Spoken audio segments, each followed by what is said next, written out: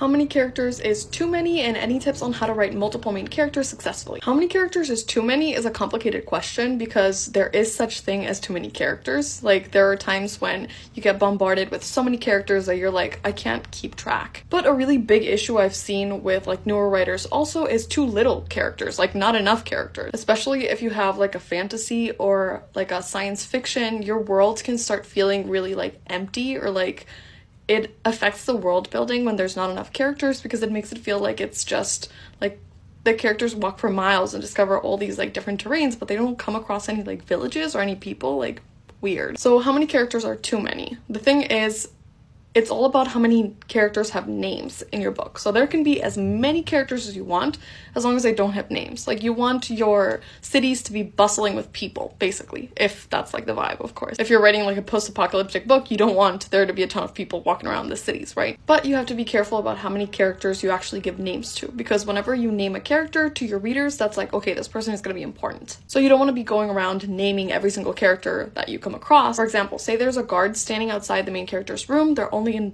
this one scene. There's no reason why this character needs a name other than the guard. You can always refer to them as the guard. Good way to determine whether a character needs a name or not is to ask yourself, can they be replaced by any other person who does the same thing? For example, if they're a baker, can they be replaced with any other baker, or is this baker special for whatever reason? Do they form a relationship with the main character that is important to the story? Now, as for writing multiple main characters, I think the best tip I can give you is make sure that you develop their individual character arcs before you write the story, so you know what transformation they're each gonna go on. And when you're outlining, make sure you track how many scenes they're in. So every time they're in a scene, you can, like, I don't know, use a highlighter and put a little like mark next to it and have different colors for the different main characters. That way it'll be easier to tell if there's one character who's like the mainest of the main characters. Usually there is one who's like the biggest protagonist. There can be very important characters that are going alongside them, but there's usually one that's like the main. And you can also use this information to balance it out later on. If there's one character who's like getting a ton of screen time and one that's like,